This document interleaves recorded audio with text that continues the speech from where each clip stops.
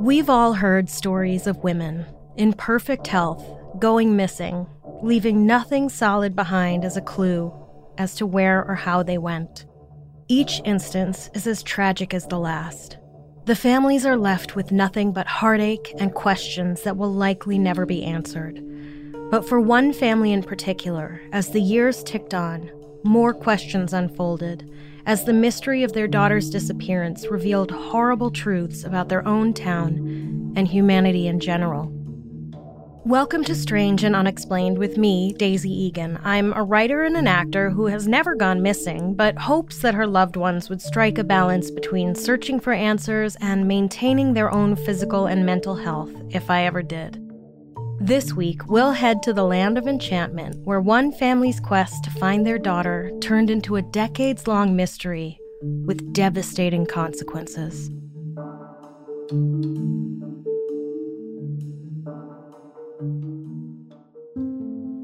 Tara Calico was born on February 20th, 1969, in Belen, New Mexico, about 30 miles south of Albuquerque.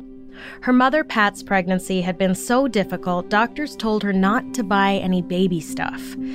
Unfortunately, it's pretty much impossible at this point to know what exactly the difficulties with the pregnancy were, but pregnancy, it turns out, is a pretty precarious state to be in for a lot of people. And one can only hope the doctor wasn't, on his way out the door and just casually went, "Oh, yeah, I wouldn't buy any baby shit if I were you." Anyway, Pat and Tara's father divorced not long after Tara was born, and Pat remarried when Tara was 6. Tara's new stepdad, John Dole, worked for the same railroad company Pat did. The new blended family was basically a modern-day Brady Bunch, with Pat's 3 children, Todd, Chris, and Tara, and John's 2 daughters, Debbie and Michelle. John became a father figure to Tara and later told the Albuquerque Journal in 2013 that Tara was a feisty, athletic little girl, which he attributed to being raised with 2 older brothers.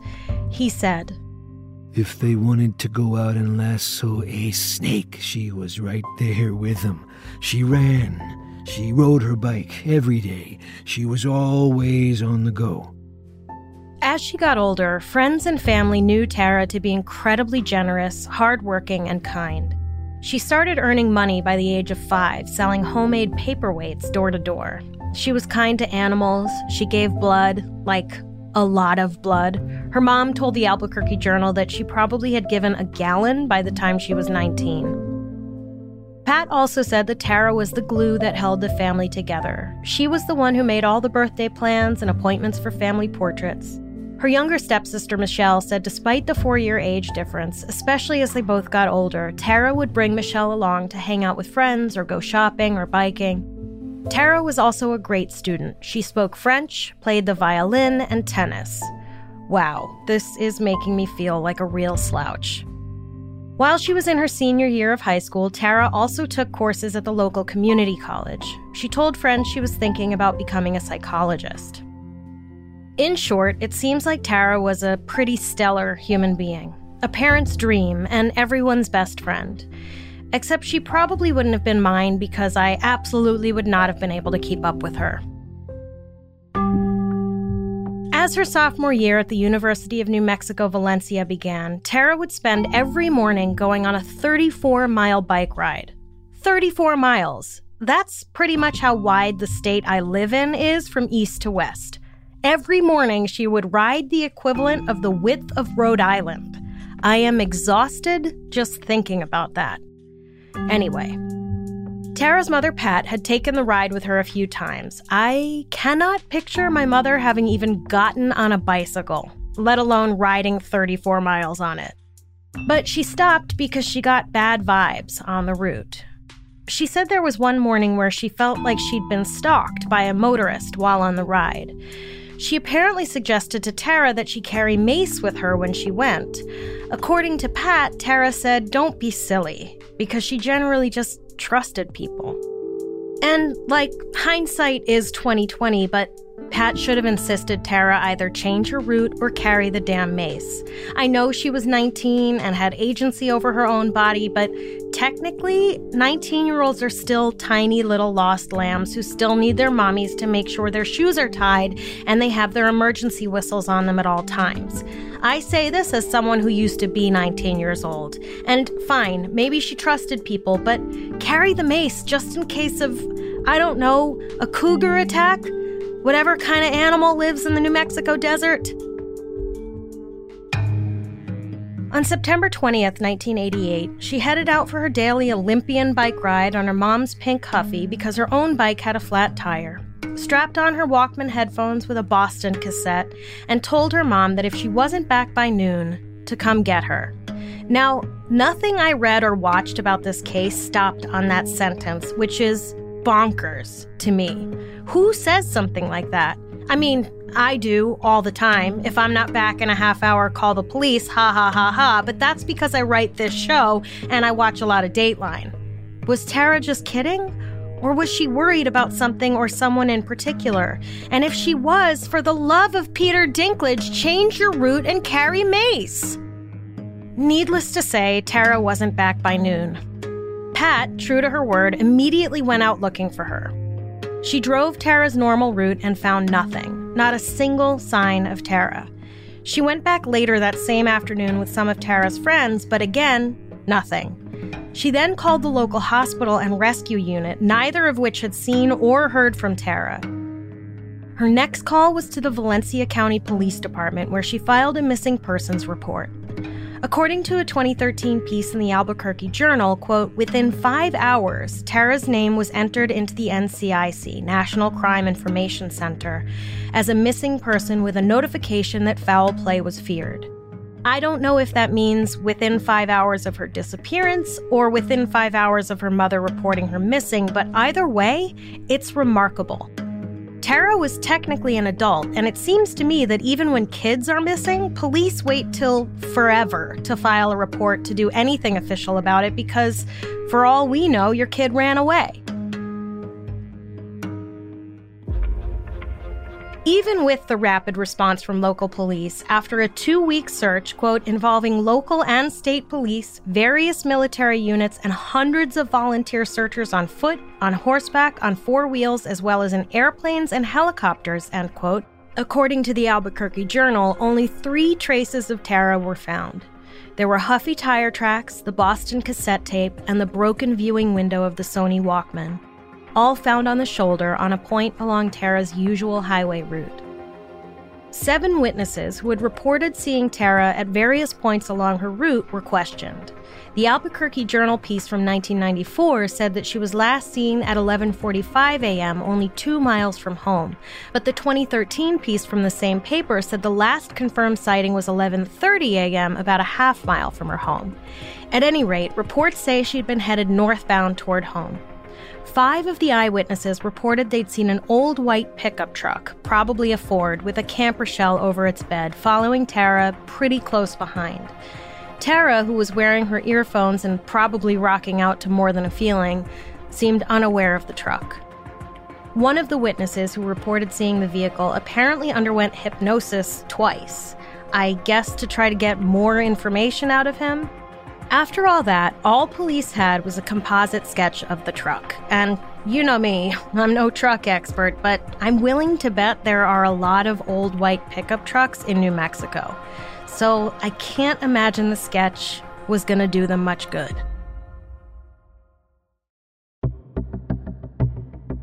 The search efforts continued, with family and friends helping out, fueled mostly by Tara's parents, Pat and John Dole. John told the Albuquerque Journal, I was on fire initially. In fact, I think I made a lot of people pretty nervous, including law enforcement, which wasn't my intent. But I was determined. I'm a pretty straightforward person, and I'll give you an answer if you ask. But it might not be the one you like. And he had help. The search became a community affair. A family friend told the Albuquerque Journal, I helped search the whole area for at least a week. We looked everywhere near the home, the surrounding areas of NM47. There were many, many people out there helping to search. Within 5 months of Tara's disappearance, 80,000 flyers had been mailed to law enforcement agencies all across the country from coast to coast and even up to Canada. There's no mention of Mexico at all, which is odd given its proximity to New Mexico. Like, if you're worried she may have been taken across the border, wouldn't you think it was the closer border? Despite these efforts, the case went cold. After years and years of searching with no leads, the police went to a psychic. Oh, no, I'm sorry, I read that wrong. The police went to a psychic 9 days in. 9 days! They searched for just over a week and were like, ugh, this isn't working, what can we do? 9 days. Let me tell you when it's appropriate to go to a psychic for help with a missing person. Never. To be fair, they didn't seek out the psychic. She came to them and was like, I know where the missing girl is, or whatever, and told police to focus their efforts around an isolated cattle ranch off the road Tara had been biking. And look, you don't have to be psychic to be like, hey, maybe whoever took her to this super remote, isolated place only 8 miles from where she was last seen. And the fact that police hadn't already searched that area is a little baffling. So police searched the ranch, and wouldn't you know, the psychic had been wrong. No Tara. So police were like, okay, no more messing around, let's be serious, only science-backed methods from now on. Haha, just kidding. The police then hired a water witcher. That's right, strangers. The police hired a water witcher, paid to put him up in a local motel, and paid him $150 to wave a stick around. And because the police spent tax dollars on a water witcher, I have to spend time explaining what a water witcher is for those of you who don't know. I apologize in advance. A water witcher, or dowser, according to the U.S. Geological Service, is someone who uses a forked stick made from a variety of different trees, including but not limited to willow, peach tree, and witch hazel, but they might also use a rod or pendulum or keys or wire coat hangers or pliers or wire rods or various kinds of elaborate boxes and electrical instruments. And they don't just find water. No, water witchers have been used to help find bombs, oil, gold, and lost TV remote controls. Apparently, the practice has been around for centuries, if not millennia, across various countries. The point is, do I believe in water witching? No. Have I been wrong about plenty of other things? Yes. And if defunding the police means taking away their funds for paying psychics and water witchers, I'm all for it. Anyway, the water witcher was like, she's in that river, and the police were like, we already dragged that river, and he said, drag it again. Whether or not they did, I don't know. I suppose in some ways it may not be fair to ride the Albuquerque police too hard for their handling of this case, because the Albuquerque police had a lot on their plates in 1988. According to that 1994 piece in the Albuquerque Journal, quote, in 1988, the year Tara Calico disappeared, violent crimes soared in Valencia County. Shootings, stranglings, and slashings, typically drug-driven, seemed to take place weekly in the county, so often that there was a 300% increase in homicides from the year before. End quote. 300%! The article then goes on to say that while Valencia County is bigger than Rhode Island, which, I mean, what isn't bigger than Rhode Island, honestly, it only had a population of about 45,000, so there were a lot of vast, empty plains where someone might, say, bury a body where no one would ever find it. Still, aside from local police, there were crews searching by helicopter and on the ground with bloodhounds, people from the Air Force and National Guard, state police, search and rescue professionals, as well as local volunteers. But not a trace of Tara beyond those 3 clues from early on was found. And then, 1 year after Tara went missing, on June 15, 1989, 1,600 miles away in a parking lot in Port St. Joe, Florida, of all places, a van pulled out of a parking spot, and the woman in the car next to it noticed something odd on the ground where the van had just been. She got out of her car and picked it up, and I would imagine, immediately regretted it. What she found was a Polaroid photo of what looked like a teenage girl, maybe around 15 years old, and a younger boy, maybe around 8 or 9 years old, lying on some blankets and pillows. They are both bound, their hands tied behind their backs, with tape over their mouths, looking at the camera in what can only be described as a sort of exhausted terror. The woman immediately took the photo to police, who set up roadblocks, but the white van she'd described pulling out of the parking lot was long gone. The photo was distributed across the country in a bulletin sent out by the Missing Children Information Clearinghouse. 2 months later, Pat Dole got a call from a relative who'd seen the photo on the popular news magazine show A Current Affair. The girl, the relative said, looked an awful lot like Tara. And she had a point, insofar as the young woman in the photo had the same hair color and complexion as Tara, as well as a spot of discoloration on her thigh that might have matched a scar Tara had gotten in a car accident years before. And then there was the paperback lying next to her. It was My Sweet Audrina by V.C. Andrews, apparently one of Tara's favorite authors. Of course, V.C. Andrews was an extremely prolific writer with over 90 novels to her name, many of them young adult novels, so it's not a leap to say that a lot of teenage girls were big fans of her work.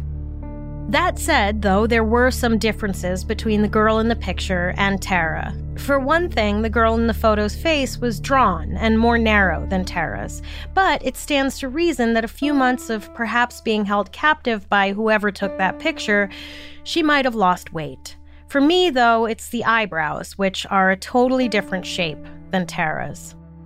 But the possibility that the girl could be Tara was made stronger not by the image of the girl, but of the boy lying next to her. 5 months before Tara had gone missing, a boy named Michael Henley had gone missing just about 50 miles southwest of Tara's home in the Cibola National Park. He'd been on a camping trip with his father and a family friend when he wandered away from the campsite, and by the time anyone realized it, he was gone. Like, gone. The search effort was extensive, but stymied by poor weather conditions and by well-meaning searchers who may have erased any sign of Michael by tromping through the same area back and forth. The prevailing theory in Michael's death was that he'd wandered off in shorts and a t-shirt, got disoriented, and by the time night fell, bringing with it freezing temperatures, because don't forget, the desert can be blazing hot during the day and deadly cold at night, he likely froze to death. But when the Polaroid of these two children surfaced, people began to wonder if there was a chance that these were the two children who'd gone missing around the same time, around the same area in New Mexico.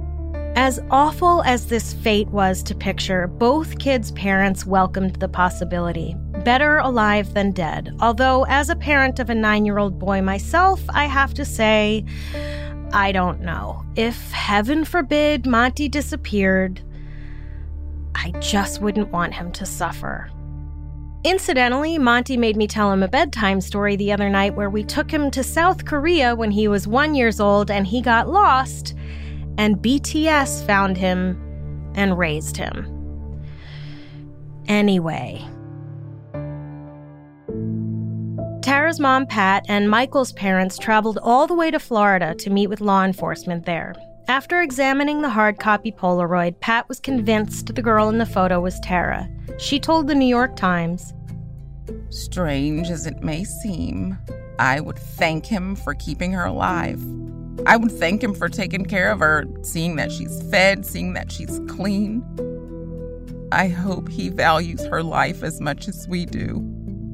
This is generous, and maybe she was just hoping whoever it was that had the girl would think that he would receive mercy if he released her. And sure, thank him for feeding her and keeping her alive, and then beat him bloody with a frying pan until his eyes pop out of his head like Glenn's at the end of season 7 of The Walking Dead.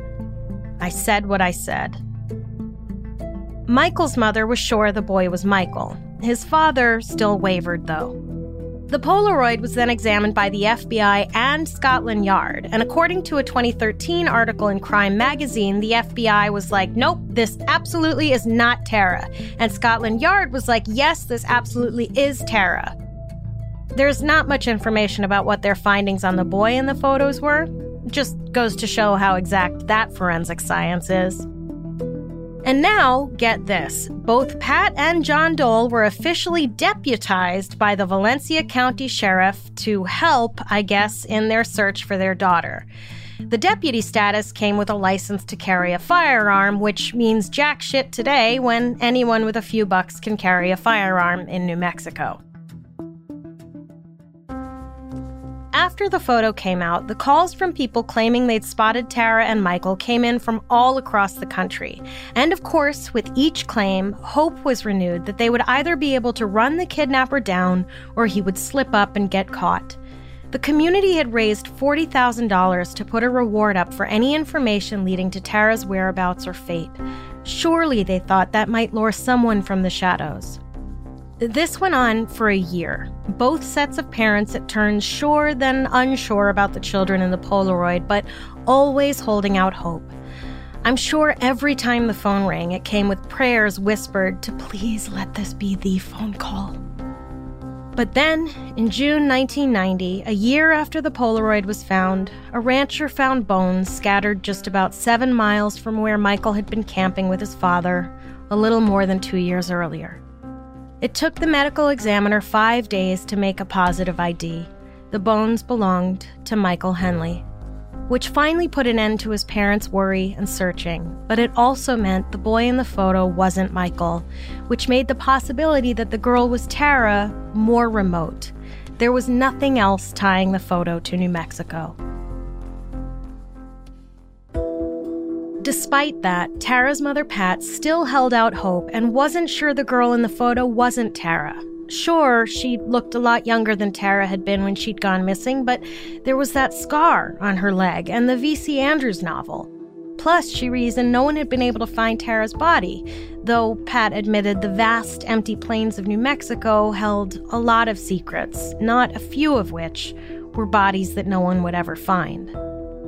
There were other photos. Law enforcement around the country began sending Pat any photo of any young woman that might possibly sort of resemble Tara that was missing or found dead.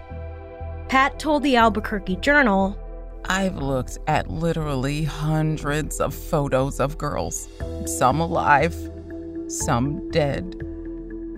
More than a few of the girls in the photo looked to be in similar circumstances as the girl in the Polaroid found under the van in Florida. Tape over the mouth, bound and terrified. Could you imagine the psychological toll that must have taken on Pat?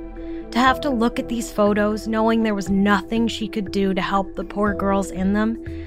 There were 2 in particular Pat thought might be Tara, but nothing ever came of them.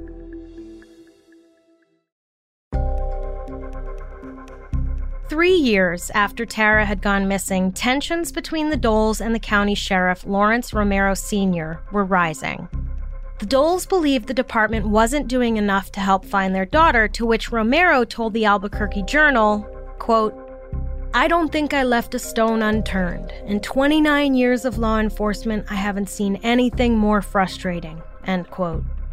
The department was understaffed and beleaguered, and yet deputies would chase down whatever lead they could, traveling to Oklahoma to see if a runaway someone had seen was Tara, or searching abandoned mine shafts.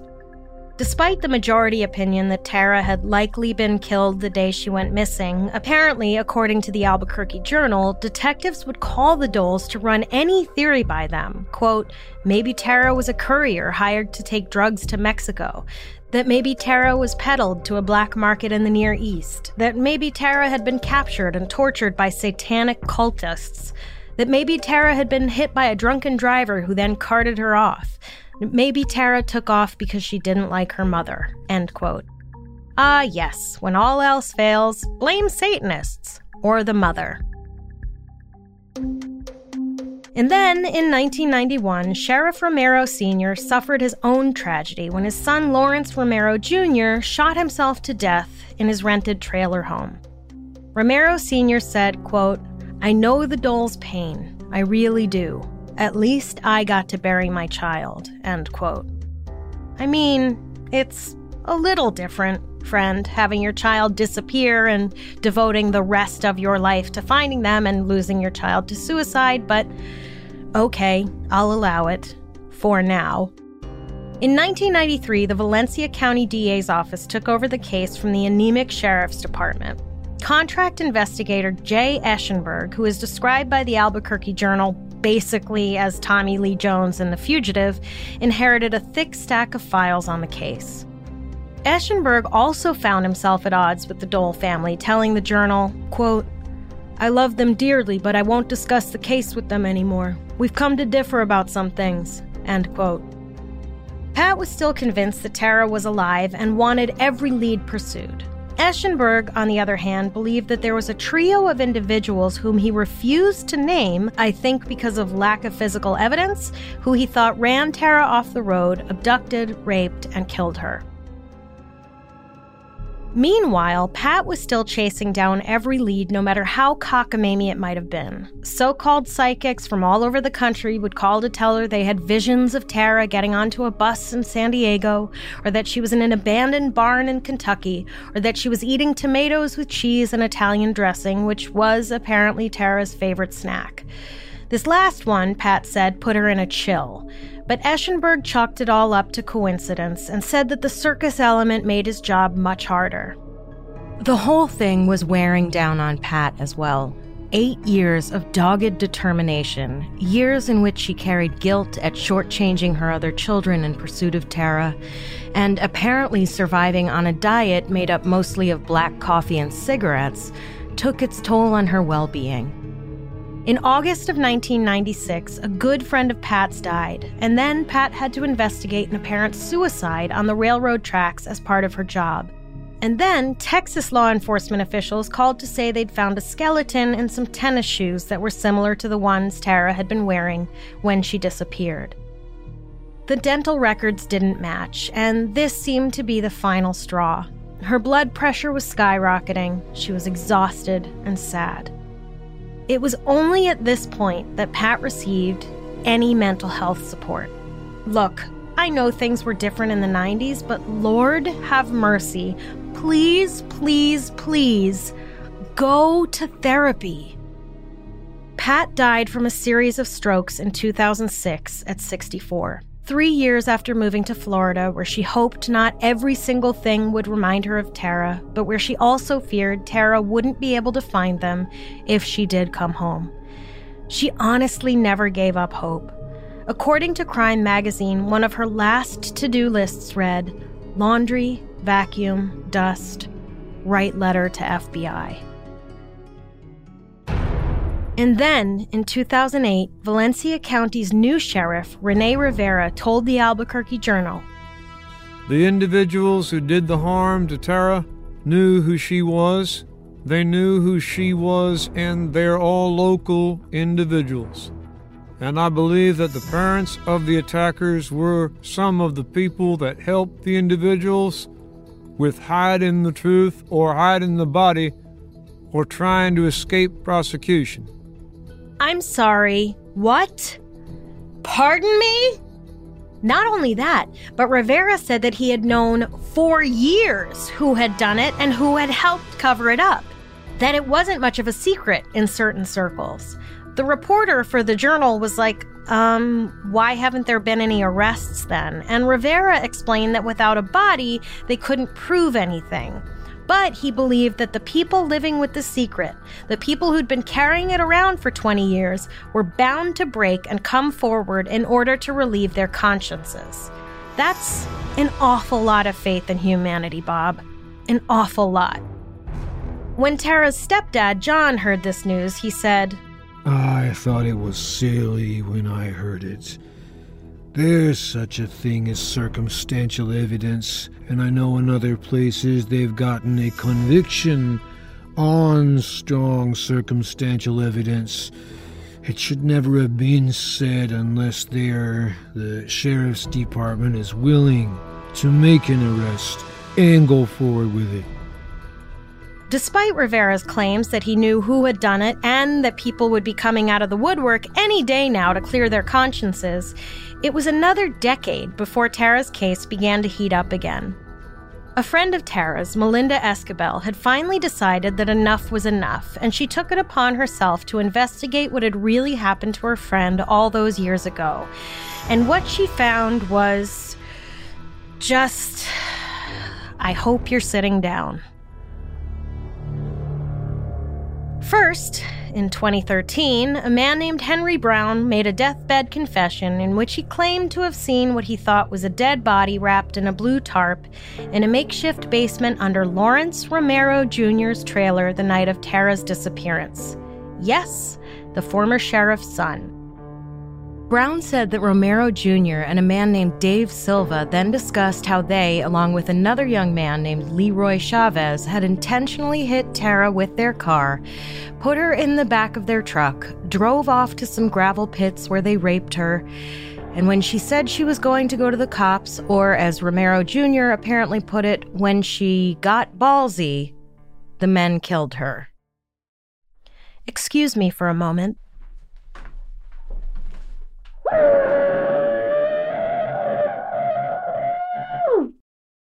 Thank you.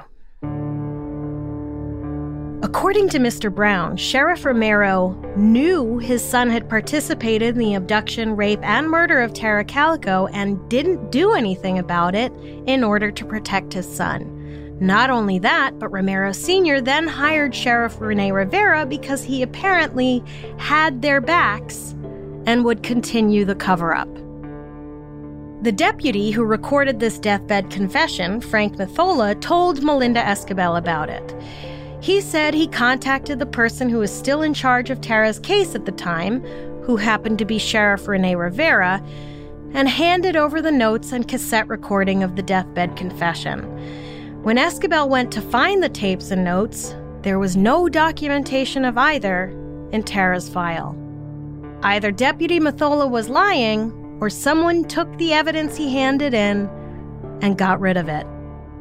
According to Mathola, Sheriff Rivera had also been in charge of investigating Lawrence Romero Jr.'s suicide, and that apparently he'd left a note in which he confessed to Tara's murder, but that the note was never entered into evidence. But here's the thing.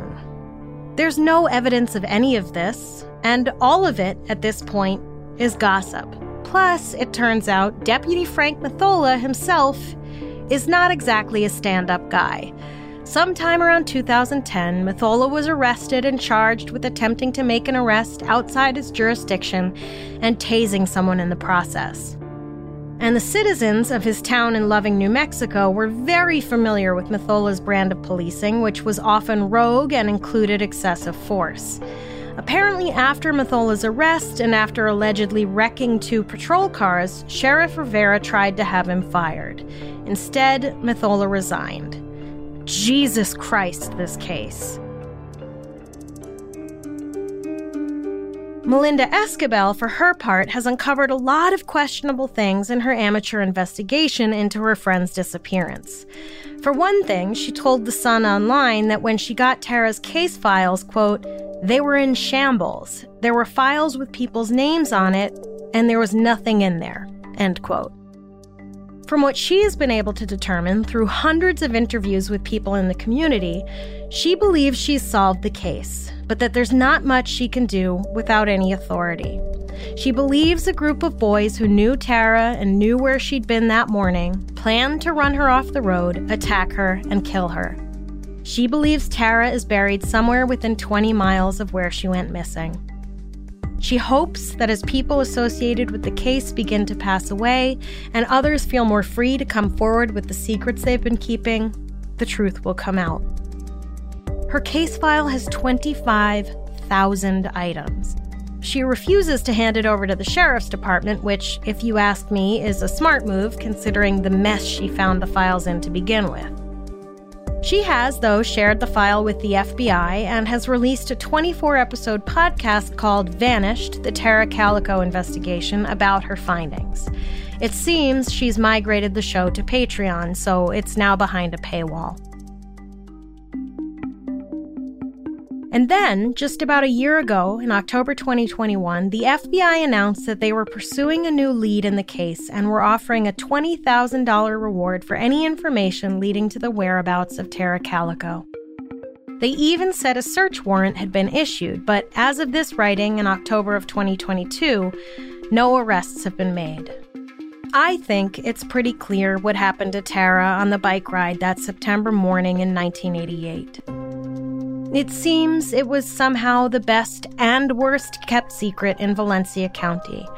Shamefully, the people in charge chose to protect the perpetrators and their accomplices rather than seek justice for a young woman cut down in her prime. But where is Tara? Surely someone knows and might find it in their hearts to, at the very least, drop an anonymous note to the FBI directing them to her resting place. It would literally be the least they could do for Tara and her family. The ongoing search, the mystery, the questions left unanswered have only prolonged the pain this family has suffered. Then again, can any amount of information salve the broken hearts of her friends and family?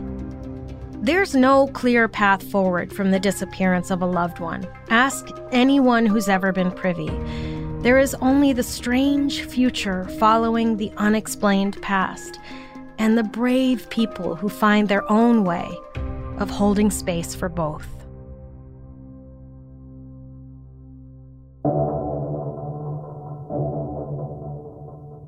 Next time on Strange and Unexplained. For decades, New York City's Roosevelt Island was host to one of the most infamous and notorious psychiatric hospitals of all time.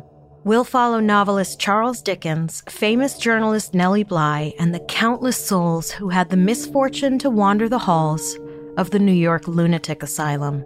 We have a lot of fascinating and bizarre stories to share with you this season, but we want to hear your episode suggestions as well. If you have a story you'd like us to cover, whether it's a well-known case or something that happened in your town that the world hasn't heard about yet, go to our website, strangeandunexplainedpod.com, and fill out the contact form. Strange and Unexplained is a production of the Obsessed Network and is produced by Becca DiGregorio and Natalie Grillo.